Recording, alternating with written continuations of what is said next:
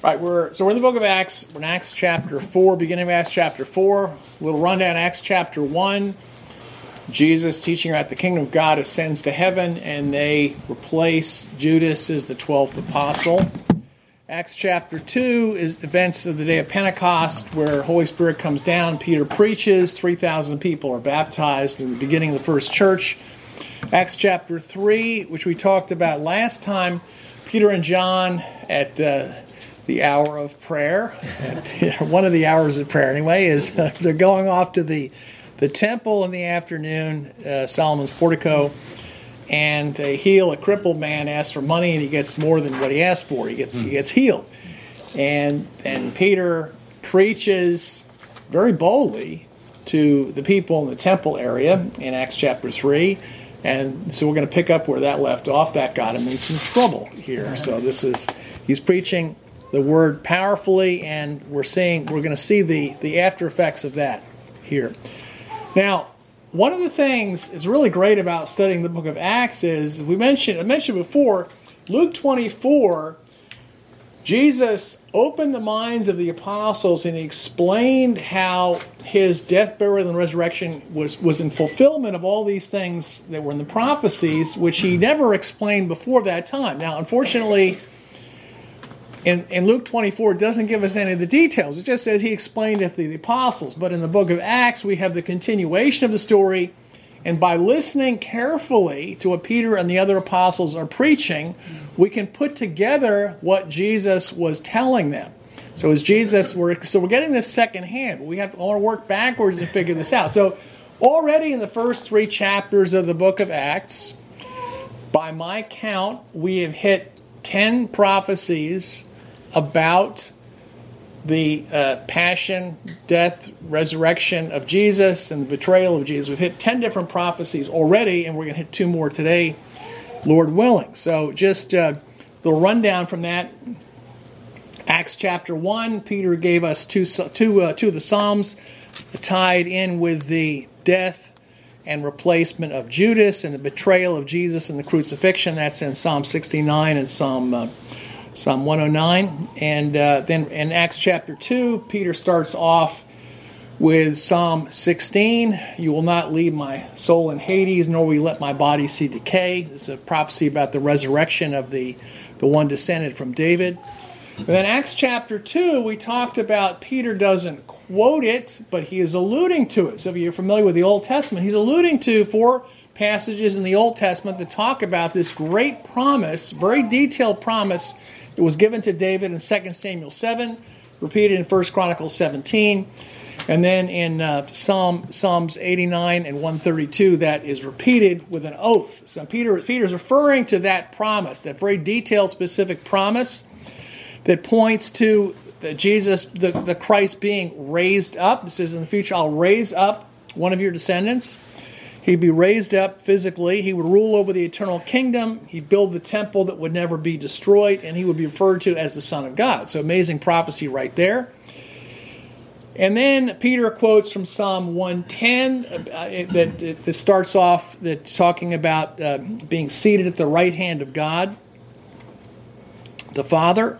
And then in Acts chapter 3, we looked at Peter quotes from Deuteronomy 18, verses 15 and 19. It's a great prophecy where God had promised Moses, it says, in the future I will raise up a prophet like you. And it's a packed prophecy, as we talked about in quite some detail last time we were together, that this was not only he's going to raise him up, and Peter says yes, and guess what? He just did raise him up. He raised him up physically. So it's a prophecy about the resurrection.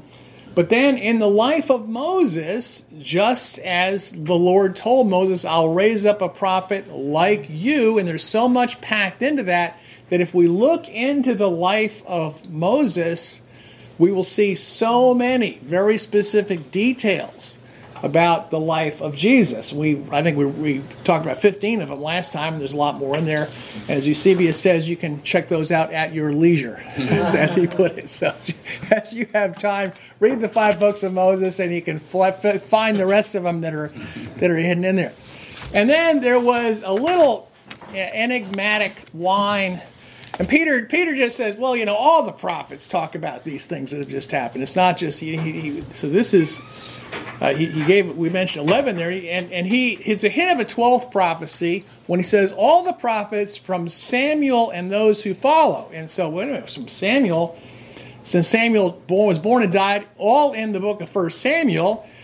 Must be a prophecy in there. And sure enough, there is a prophecy in there that talks about the Christ, the anointed one, that he would, and it speaks about God would raise up a faithful priest to be over a faithful house. And that's really the basis for, in Hebrews chapter 2 and chapter 3, and throughout the book of Hebrews, this is one of the themes of Hebrews, is that Christ is the faithful high priest. Now, are we going to be the faithful house? That's the challenge for us, is are we going to be faithful? So that's 12 prophecies, and we're only in Acts chapter 3. There's a lot more, and 2 more today. So just this is one of the reasons why it's really great to read the book of Acts, not just to see that the church was spread, but to see how people were convinced. It was on the basis of the prophecies that had been fulfilled, and also the miraculous signs. That was very helpful as well. So Peter, as we talked about last time, Peter very boldly in the area of the temple. This is on the home turf of Jesus' greatest enemies, the people who had betrayed Jesus and set him up to be crucified. So Peter is preaching the gospel there. He heals the man, gives all the credit to Jesus, and then he goes after the religious leaders there. So this is in the temple area, and he's addressing them, and he says, "You people are the ones who crucified the Son of God." He said Pilate wanted to let him go, but you wanted him killed. And he says, and you asked that a murderer, Barabbas, be released to you instead of the Prince of Life. So he really goes after them, and he calls them to repent. Very, very bold message there. And so in Acts chapter 4, so now after having done this, Peter understandably gets in big trouble with the religious leaders in the temple area. And we'll read about that. To appreciate what happens next, a little bit of background, because it talks about Caiaphas here in the next section. And in John chapter 11, just get an appreciation for the people that Jesus is going to be before. John chapter 11, start reading in verse 49. This is the same Caiaphas. It says, and one of them, Caiaphas, being high priest that year, said to them, you know nothing at all, nor do you consider it's expedient for us that one man should die for the people, and not the whole nation should perish. Now he did not say this on his own authority, but being high priest that year, he prophesied that Jesus would die for the nation. So this is the guy who says, look, it's better for one man to die than for all of us to die. So he was the mastermind behind putting Jesus to death. That's who Caiaphas was, who's the high priest that year. And Matthew and John, Caiaphas is specifically mentioned by name in those Gospels, who he was and what his role is specifically in the crucifixion of Jesus. So remember, this is the events that we're looking at here are just a matter of a couple months, few weeks, really, after the crucifixion of Jesus. So let's go back to John chapter 18, which will give us an appreciation for Peter and for Caiaphas. John chapter 18. This is just a little background before we get into Acts 4. It's helpful for me to appreciate the people involved.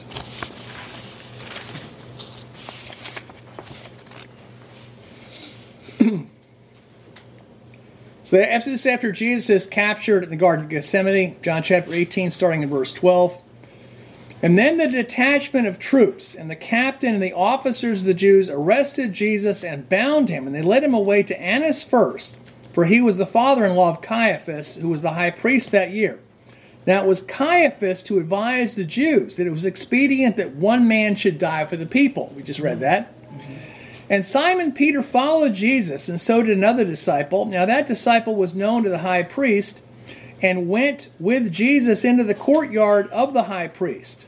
But Peter stood at the door outside. Then the other disciple, who was known to the high priest, went out and spoke to her who kept the door, and brought Peter in.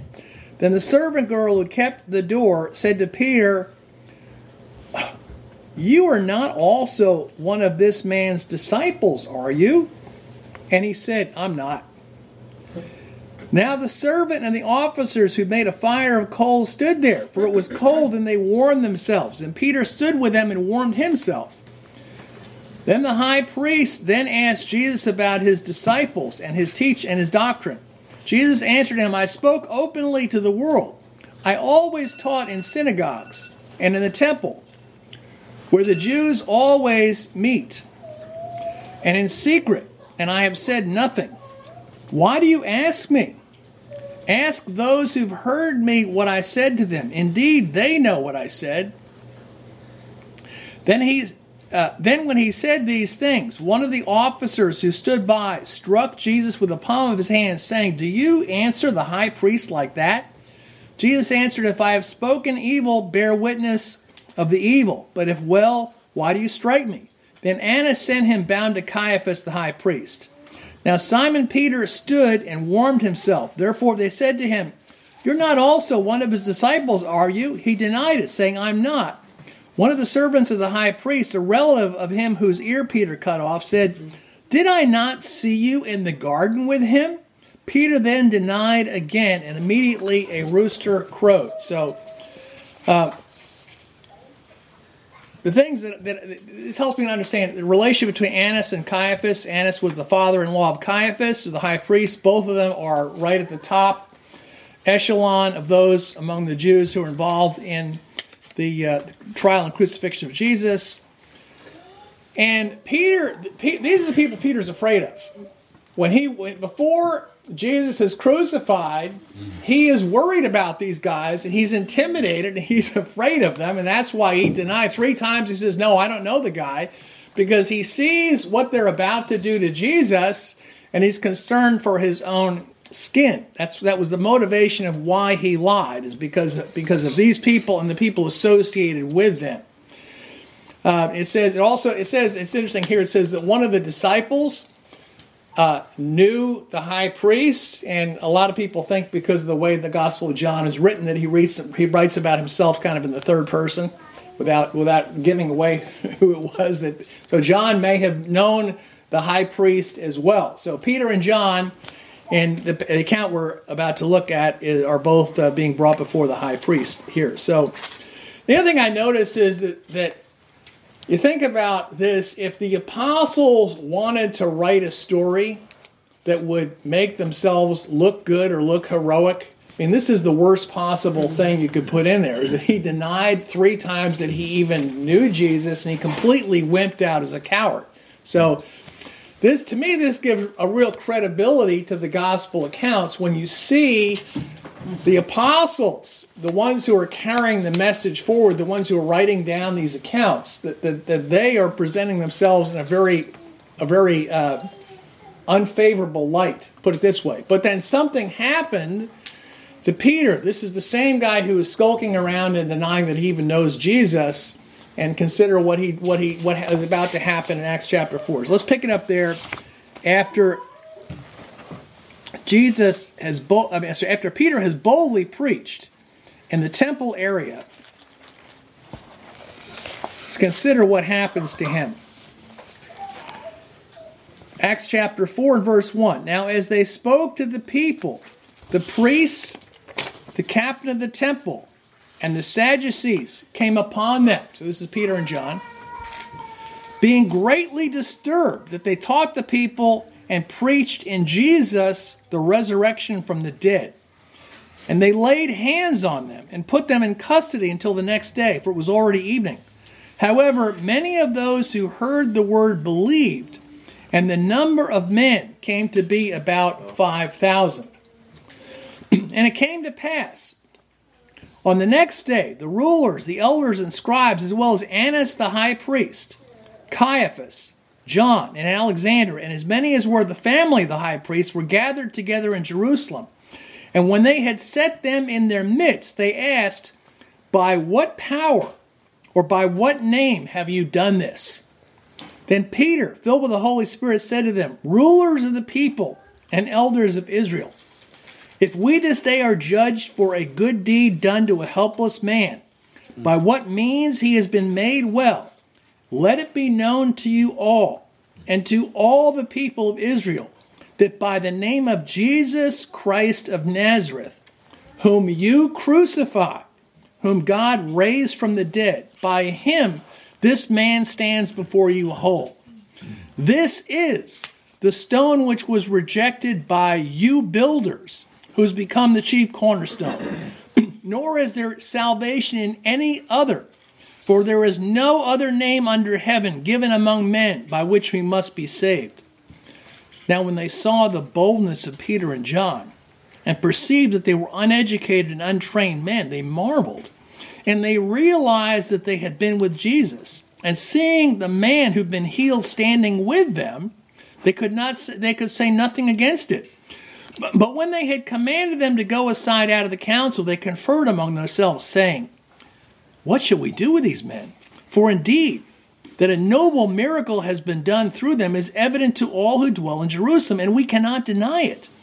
But so that it spreads no further among the people, let us severely threaten them, that from now on they speak to no man in this name." So they called them and commanded them not to speak at all, nor teach in the name of Jesus. But Peter and John answered and said to them, "Whether it is right in the sight of God to listen to you more than to God, you judge. For we cannot but speak the things which we have seen and heard." So when they had further threatened them, they let them go, finding no way to punish them because of the people, since they all glorified God for what had been done. For the man was over 40 years old, on whom this miracle of healing had been performed. So, couple of things here. One is this miracle is contributing to the church growing and multiplying. That there's an upswelling, and the leaders feel threatened that this is getting out of control. In Acts chapter 2, there were 3,000 that were added in the beginning on the first day on the day of Pentecost. Here it says there are 5,000 men, and the word men can be ambiguous, but it means males here, basically. It says there are 5,000 males, 5,000 men in the church, so the church is maybe 10,000 people. It's gone from 3,000 here to I assume 10,000 or more when you include the women there. So the church is multiplying and growing. I notice here the boldness of Peter, especially considering who he's speaking to. So he's speaking in the temple, and then he gets in trouble. He gets arrested by the leaders in the temple area, and then they bring him in front of all the top brass of the Jewish nation. The entire household of the family of the high priest, the elders, the scribes, and the leaders of the community. And not only are Peter and John there, but also the man that they healed was standing there with them. I guess I'd missed that detail in the past, but he's standing there right there with him, the guy who was healed. And what are the leaders going to say? No, you didn't heal the guy? I mean, everybody knows that he was a lame man. Everybody knows he's healed, so they're stuck. They're in a bad position. And the people recognize the healing and are moved by this. So they also feel like they can't really punish the apostles for doing what people are glorifying God for. Peter gave, just as he did in the temple area when he is in front of the leaders, he gives all of the glory to Jesus. He gives all the credit to Jesus for the healing. He says, "This Jesus whom you crucified, but God raised from the dead." It's in his name that the healing took place. He gives all the credit to Jesus. And then he quotes a prophecy that Jesus actually had spoken about himself from Psalm 118. The stone the builders rejected has become the head of the corner, the chief cornerstone. But he weaponizes it. He personalizes it. He puts the name of the people and delivers the package to the front door. He said, not the stone the builders rejected. He said, the stone which you builders rejected. He goes right after them. So he is surrounded by the high priest and all the Jewish leaders. And he says, this is a prophecy about you. You are the ones who rejected the stone by God. This psalm that he quotes from here, the stone which the builders rejected has become the chief cornerstone. This is a prophecy that Jesus had quoted referring to himself. So Peter knew this because Jesus, even before he rose from the dead, he explained this.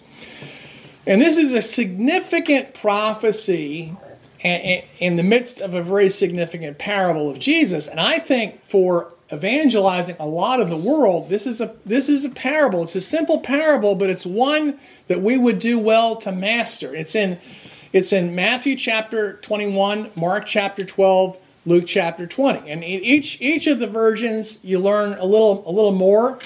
So they're not exactly the same, but it's the same story, 3 parallel accounts, very, very simple, but incredibly powerful. And let's look at the example of Matthew 21.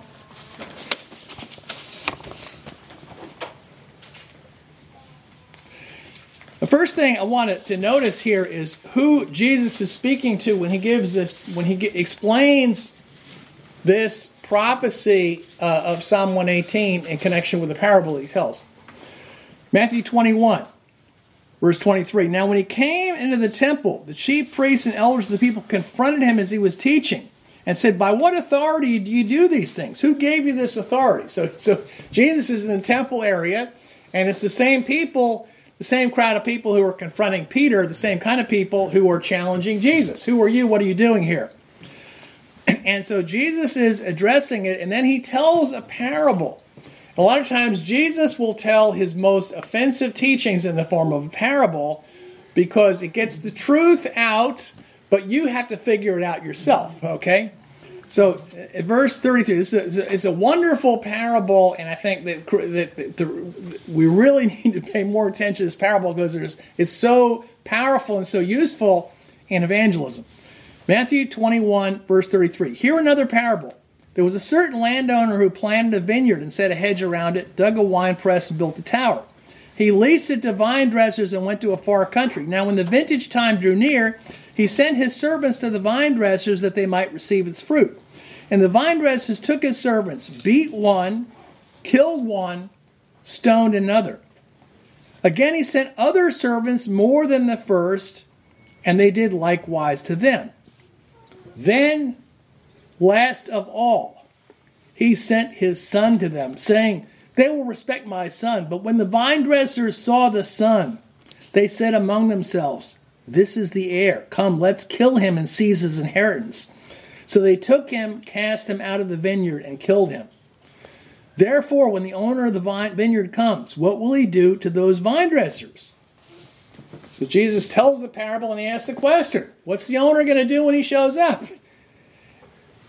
They said to him, he'll destroy those wicked men miserably and lease the vineyard to the other vine dressers who will render him the fruits in their season. Jesus said to them, have you never read in the scriptures, the stone which the builders rejected has become the chief cornerstone. This is the Lord's doing, and it is marvelous in our eyes. Therefore I say to you, the kingdom of God will be taken from you and given to a nation bearing the fruits of it. And whoever falls on this stone will be broken, but on whomever it falls, it will grind him to powder. And when the chief priests and the Pharisees heard his parables, they perceived he was speaking of them. But when they sought to lay hands on him, they feared the multitude because they took him for a prophet. So here, same setting. Jesus is giving this parable, and he's saying the stone the builders rejected has become the chief cornerstone. And the same prophecy that Peter is using here in a similar situation, talking to the same people.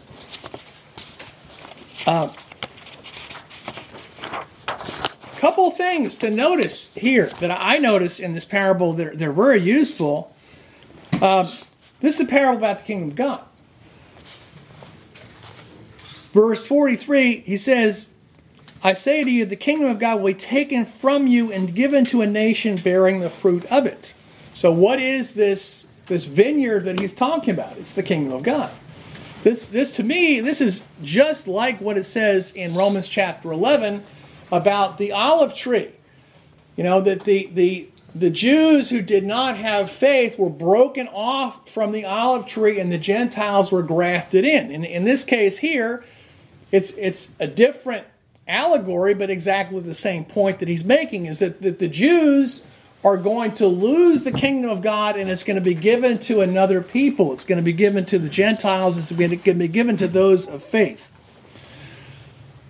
The landowner, obviously, in this story is God the Father, and he sends his prophets who were abused and killed by his people. And then, this is really important, he says, last of all, I will send my son. Last, I'm going to send my son. Now, why is this important? You know, there's a lot of people in the world. I don't know how many billion Muslims there are in the world right now, but I've lived in places in the world where there are lots and lots of Muslims, and what they will teach, and I've read the Quran, what they teach is that Jesus was a prophet, and he was the Christ, and he was even born of a virgin. That all of those things are true, but they'll teach he didn't actually die on the cross. So obviously he wasn't physically raised from the dead since he didn't die on the cross. They'll teach he didn't die on the cross, it only appeared like that. And they'll say he wasn't the Son of God. And I hear from Muslims all over the world, they say he wasn't the Son of God because God can't have a son. All right? Well, this parable right here. If Jesus is a prophet of God, this is his explanation here. He says, last of all, he sends his son. He sends his own son. Last of all. Okay, so first of all, God can't have a son. He does have a son, and he sends him last of all. What does that mean? If the son, this is like, I think like a baseball game. You say, bottom of the ninth inning. Okay, we've got a baseball player here. Bottom of the ninth inning, bases loaded, down by 2 runs, or down by a run. And the manager says, okay, my son is going in last. He's going to bat last. And when he's done, the game is over. No one bats after him. That's it. He hits it out of the park and the game is over. It's a walk-off home run. No more at-bats after that. Okay? So, the point that he's making is profit, more profits, the son, over. That's it. There's not going to be any more profits coming. There's not going to be any more new direction that's given after the son comes. What does that say about Muhammad? Oops. What does that say about Joseph Smith? What does that say about Baha'u'llah, who is the leader, the prophet of the Baha'is? All these people say, oh yeah, we believe in Jesus. He's a prophet of God, or he's the Christ. But we have more. We got another prophet to come. No, after the son is sent, it's over. No more prophets. Okay? Very simple. And if there's any question about, you say, well, does it really mean last? Well, you can take a look. The word is even more emphatic in Mark chapter 12, verse 6 in the account of Mark. And the word there, it means last, okay? That's what it says right there. So the other thing is it says that the wicked tenants are going to kill the son. The son comes last and he's going to get killed. That's what Jesus is explaining in this parable. So, of course, he got killed. He is the heir of the Father, the one who's going to receive the inheritance. He's different from all the other prophets. And then Jesus points to this prophecy about the rock from Psalm 118, which is 117 in the Septuagint. The stone the builders rejected has become the chief cornerstone. Okay? The chief cornerstone is like the most important stone in the entire structure. Whether you're building a wall or you're building a house, whatever you're building a stone structure, the chief cornerstone is the prime stone, which sets where everything else is going to be. Now, a little something else I know. As I was reading through this prophecy, I noticed something I had missed before. Now, maybe everybody else got this, but somehow I was late to the party on this one. So here Jesus In verse 44, there's a little throwaway line here. So he quotes this prophecy from, obviously a quote from Psalm 118. Then he makes a little side comment. He says, whoever falls on this stone, referring to himself, he is the stone, will be broken, but on whomever it falls, it will grind into powder. Well, what's that talking about? Okay. This is talking about two other prophecies in the Old Testament. He's not quoting them, so you don't find them in the bottom, but he's alluding to them. And he assumes that you know what he's talking about. He's talking to Jewish people, or he's talking to Jews. But he's taking this idea of the stone, and he's translating it into two other prophecies. One of them, if you read from Peter, first we talked about this in 1 Peter chapter 2, where Peter talks about three of the stone prophecies. There's the one that's from Isaiah chapter 8. Let's read that. We'll read that from the Septuagint in Isaiah chapter 8, verses 13 to 15. He's referring to. So he's making several points about this stone based on the Old Testament prophecies. Isaiah chapter 8, 13, I'm reading from a version based on the Septuagint, which is what Peter, when he's quoting from the Old Testament, this is generally what he's following. Sanctify the Lord himself, and he shall be your fear. So if you trust in him, he shall be a sanctuary for you. And you shall come against him as a stumbling stone, and you shall not come against him as a stumbling stone, nor as a rock of disaster. But the house of Jacob lies in wait with a snare, and those in Jerusalem with a trap.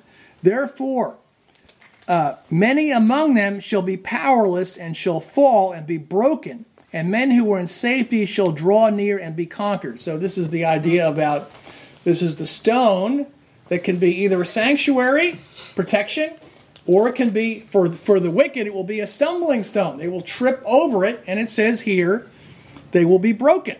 So that's what it says. Jesus said there, whoever falls on this stone will be broken. So he is either the sanctuary or the stumbling stone, depending on which one. So it's another element here.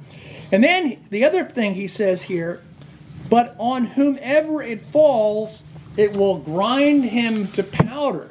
Now, what is that talking about? What is that talking about? There's a little more. I like to check different translations. A little more accurate translation, a more literal translation. That's from the New American Standard Bible. It's a very, very literal translation of that phrase is, "But on whomever it falls, it will scatter him like dust." Mm-hmm. Okay, that's a more accurate translation. Grind and powder, so it will scatter him to dust. But the idea is the same. You're going to be smashed, and then you're going to be pulverized and blown away by the wind. All right. Now, does that remind you of anything in the Old Testament? Okay, Daniel chapter 2. That's what it reminds me of. Let's go there. Yes, Daniel chapter 2. That's what he's referring to. And if you're reading in the Septuagint, he's using actually the same Greek word that they use in Daniel chapter 2. Mm-hmm. Daniel chapter 2. This is where the king has a dream and it bothers him, and he tells the wise men, "Please interpret my dream for me." And they said, "Sure, tell us the dream, we'll interpret." He says, No, you tell me the dream. Then I'll know you're the real deal. You tell me the dream and you interpret it. No, of course, nobody could do that. And so they're getting killed. And then Daniel asks for time, prays. The Lord reveals it to him. And let's pick it up in verse 31. So Daniel's explaining the vision that the king had. It says, "As for you, O king, you saw and beheld one great image. The image was very large and its appearance excellent. It stood before you, and its vision was fearful. The image had a head made of fine gold. Its hands and chest and arms were made of silver. Its stomach of thighs of copper," or some translations will say bronze. "Its legs were of iron, its feet partly of iron and partly of clay. You saw that while a stone was cut out of a mountain without hands, it struck the image on its feet of iron and clay and ground them to powder. Then at once the clay, the iron, the copper, and the silver and the gold were like dust from the summer threshing floor, and a great force of wind blew them away, and their place was not to be found. Then the stone that struck the image became a great mountain that filled the earth. Okay, and then verses 44 and 45,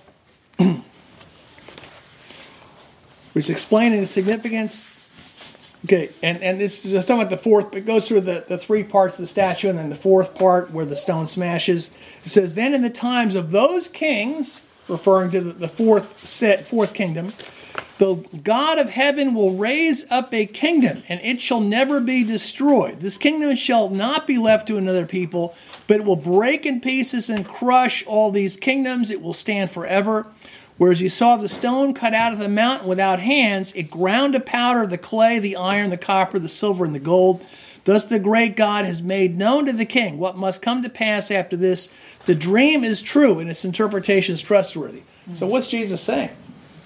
He's the stone. He is the stumbling stone for those who are disobedient. He is the chief cornerstone that was rejected by the builders. And it says that anyone who trips over him will stumble and be broken, but anyone on whom I fall is going to get smashed and obliterated and scattered like dust in the wind, like chaff in the wind. So that's what he's referring to here. He is the rock. He is the rock cut out of a mountain, but not by human hands. It's a beautiful way of illustrating that Jesus is begotten of the Father, not by human hands. He wasn't born by the agency of man. He was born by he was conceived by the Holy Spirit. So I think it points to the fact that the nature, he's a rock cut out of a mountain. He comes from the Father. He proceeds from the Father. And it points to the virgin birth as well. And also points, it says that it becomes a kingdom that fills the whole earth. This is the kingdom that will never have an end. So Jesus here is talking about three of the rock prophecies, and I think there's one more here. We talked about this a little bit in the Gospel of John, at the end of John chapter 1. This little line where Jesus says, John 1:51, he tells Nathanael, he says, you'll see heaven open, and the angels of God ascending and descending on the Son of Man. What's that referring to? That's the story in Genesis 28 where Jacob, he puts his head down on a certain stone. And he has a vision of a ladder between heaven and earth. The angels of God are ascending and descending. He wakes up and does something unusual with the stone. He sets it up and he pours oil on the stone. And he says, this is the gate of heaven. This is the house of God. Okay. What's the significance of pouring oil? The anointed one. That's it. Why would you pour oil on a stone? Because the rock represents the anointed one who will be the gate of heaven. So whenever you see something strange happening with a rock in the scriptures, this may be, just as the first strange incident was when the rock was anointed with oil. This is the Christ. This is the anointed one. So many wonderful things to learn about that. Let's turn to Psalm 118. In the Septuagint, I think in the Septuagint it's Psalm 117. It's I'll make it easy for you. It's the psalm that's right before the really long one. All right, it's between the really short one and the really long one. All right, that's the one. and with all of that in mind, that Peter is referring to it, and Jesus is referring to it, let's think about some of the things in this psalm that I think will remind us of Jesus. I'm going to pick up in verse 7. It says, "The Lord is my helper. I shall look upon my enemies. It's good to trust in the Lord rather than trust in man. It's good to hope in the Lord rather than hope in rulers. All the nations surrounded me, but in the name of the Lord I defended myself against them. They circled and surrounded me, but in the name of the Lord I defended myself against them. So they surrounded me like bees around a honeycomb, and they inflamed like fire in a thorn bush. But in the name of the Lord I defended myself against them. I was shoved and disheartened that I might fall, but the Lord took hold of me. The Lord is my strength and my song. He became my salvation. The sound of exceeding joy and salvation is in the tents of the righteous. The right hand of the Lord worked his power. The right hand of the Lord exalted me. The right hand of the Lord worked his power. I shall not die, but live and tell the Lord's works. The Lord chastened and corrected me, but he did not give me up to death. Open the gates of righteousness to me. I will enter therein and give thanks to the Lord. This is the gate of the Lord. The righteous shall go in through it.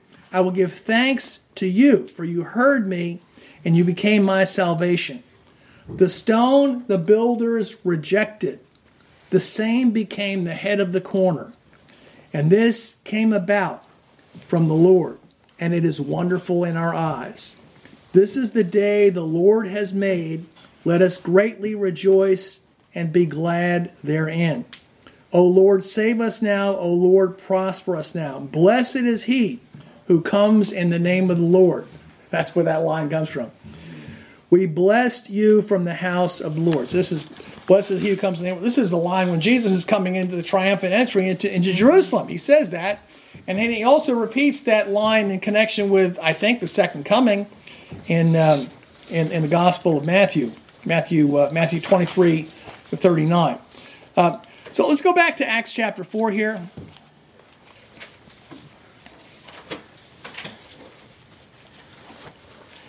Whenever I see a prophecy in the New Testament, I want to go back and read it in the Old Testament. I like to do that. And I say, well, sometimes I see a lot more that was there than I wouldn't have seen otherwise. One of the most disturbing verses in the Bible for people today, Acts chapter 4, verse 12. Let's think about this. Peter says, nor is there salvation in any other, for there is no other name under heaven given among men by which we must be saved. Is that true or not? That's correct. Okay. This is so politically and culturally incorrect.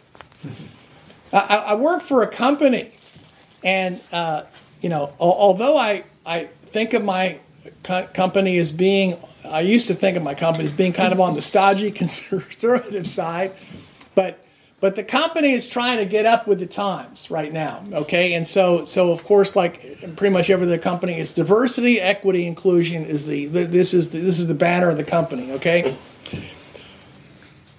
When it comes to diversity and inclusion, okay, let's think about this. Peter says there's no other name under heaven given to men by which we must be saved. This is exclusion. This is exclusive. Okay, this is saying there's only one way and this is it. That's what Peter says. Now, is he overstating his case? Or we misunderstand? Is there some other way we might be able to interpret this? Does this strike you as disturbing, offensive, arrogant? What do you think? And remember, Peter's saying this from a position of total weakness. He's standing surrounded by the Jewish leaders who have killed Jesus and rejected him, and he's saying he's the only way to God. Imagine the boldness that it took to make a statement like that. Is this an outlier, or do the other scriptures say the same thing? Jesus himself, John 14:6, I am the way, the truth, and the life. No one comes to the Father except through me. Okay, what do you do with that? Mark 16. Verses 15 to 16, Jesus says, go into all the world and preach the gospel to every creature. He who believes and is baptized will be saved, but he who does not believe will be condemned. And if this is true, there's not very many people who are saved. Matthew 7, near the close of the Sermon on the Mount, after Jesus lays out incredibly challenging teachings, he says, enter by the narrow gate. For wide is the gate and broad is the way that leads to destruction. There are many who go by it. But narrow is the gate and difficult the way which leads to life. And there are few who find it. To me, Today especially, this is one of the most challenging and offensive teachings of the Bible, and I don't see any way around it. I cannot find any way around it. Is that the way is narrow, only a few will be saved, and without Jesus, Jesus is the only way we can be saved. And that may sound really arrogant, but either it's true or it's not. And this is what Jesus is saying, and this is what the apostles are saying, and they went to their death preaching that. Luke 13, they asked Jesus the question, verses 22 to 30. We don't have time to read that right now, but I encourage you to go back. And people asked Jesus the question, Lord, are only a few going to be saved? And he doesn't take the opportunity to say, well, look, I was just speaking, I was just trying to make a point, I just trying to challenge people, but don't worry, most people are really going to make it. No, he doubles and triples down. He doubles down and says, no, you better make every effort to make it through the narrow way, that really only a few are going to be saved. If we really embrace this as being true, and either it's true or it's not, what are the implications for us? I mean, some people, the implication is you feel arrogant. Well, I've got it right, and I'm going to heaven. I've got it right. You've all got it wrong. Well, that's not what motivated Peter. Peter wasn't arrogant about it. It was a feeling of desperation, of saying, "Wow, we have the cure to an illness that's killing everybody else around us. What can we do to save people's lives? What can we do to persuade them to have eternal life?" And it should motivate us to be urgent about seeking and saving the lost. And this idea that only a few people are saved, this goes so against my grain and my nature. I mean, I want to believe there's lots of ways. I want to believe that everybody's going to be saved in the end, and there's lots of ways to get to God. Okay, I'd like to believe that, but I can't. Reading the Bible, I can't get there. I just can't get there. There's just no way. I mean, if the teachings of the New Testament aren't clear enough, which they are crystal clear, God makes it abundantly clear in the Old Testament. There are 4 stories in a row that God gives us to get across this idea that only a few people are going to be saved. The flood of Noah. Peter talks about that in 1 Peter 3. He says, in the flood of Noah, only a few people were saved through water. And he says, in this water, there's an antitype that now saves us, baptism. Okay? That's the point that Peter makes. The world was destroyed, only a few were saved, and that's how they were saved. Story of Sodom and Gomorrah, which Jesus talks about. 3 made it out alive. 4 departed, and only 3 made it safely out.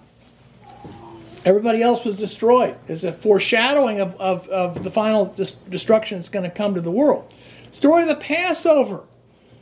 The angel of death brought death to the firstborn in every household except for those who were in the house that had the blood of the Lamb over the doorframe and who remained in the house. And then the 4th one is the story of Rahab and her household, city of Jericho. This is a foreshadowing of the final destruction of the world. Is that this is the second coming of Jesus, of Joshua, Jesus, the same name, and the walls of Jericho. It's the shout, it's the sound of a trumpet. This is the second coming, and the walls come down. Everybody is wiped out except for the household of Rahab, who has the scarlet cord hanging out the window. Why scarlet? Why does it bother to mention that? We all know the answer to that. It's foreshadowing. It's the blood of Christ. And the early Christians understood it that way. This is foreshadowing the Christians. And the good news is Rahab was a prostitute who repented, and she shows up as the second woman mentioned in the New Testament. So thank God for that. She's held up by James as an example of someone who risked her life for faith. So there's hope for everybody. That even though only a few are saved from destruction, there is hope for everybody that's out there. Let's continue. Acts chapter 4.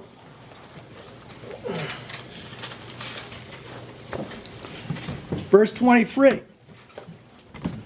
And being let go, They went to their own companions and reported all that the chief priests and elders had said to them.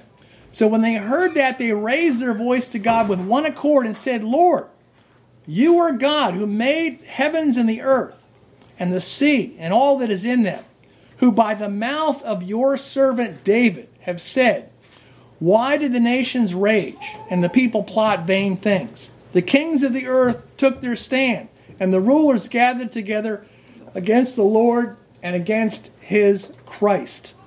For truly against your holy servant Jesus, whom you anointed, both Herod and Pontius Pilate with the Gentiles and the people of Israel were gathered together to do whatever your hand and your purpose determined before to be done. Now, Lord, look to their threats and grant to your servants that with all boldness they may speak your word by stretching out your hand to heal, and that signs and wonders may be done through your name of your holy servant Jesus. And when they had prayed, the place where they were assembled together was shaken, and they were all filled with the Holy Spirit and spoke the word of God with boldness.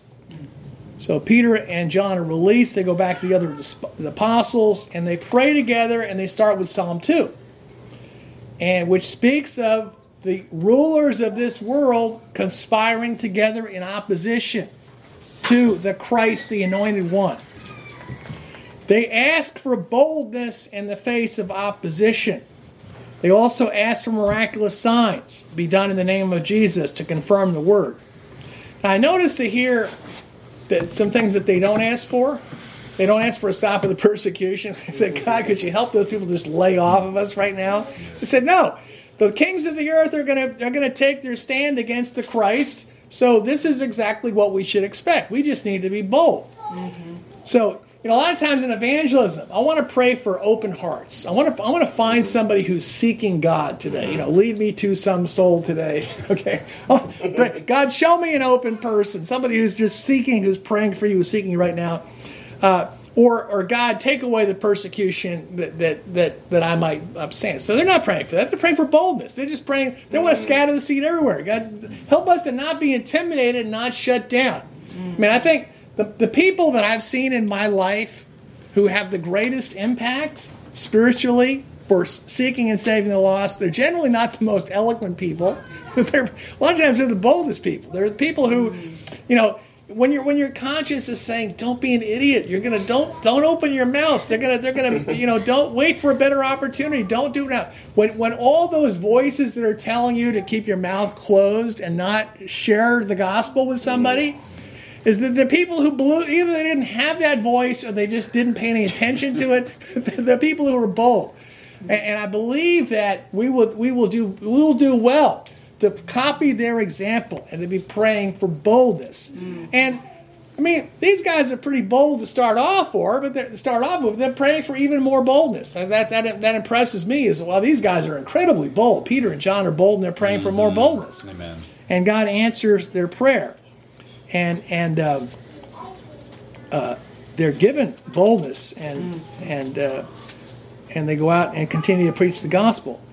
And this is here we've run across the 12th prophecy so far about the Christ, which is Psalm 2. And there in Psalm 2, and he's quoting from the Septuagint, the rulers were gathered together against the Lord and against his Christ. So that's exactly what it says. It's the Christos, the same word from Septuagint.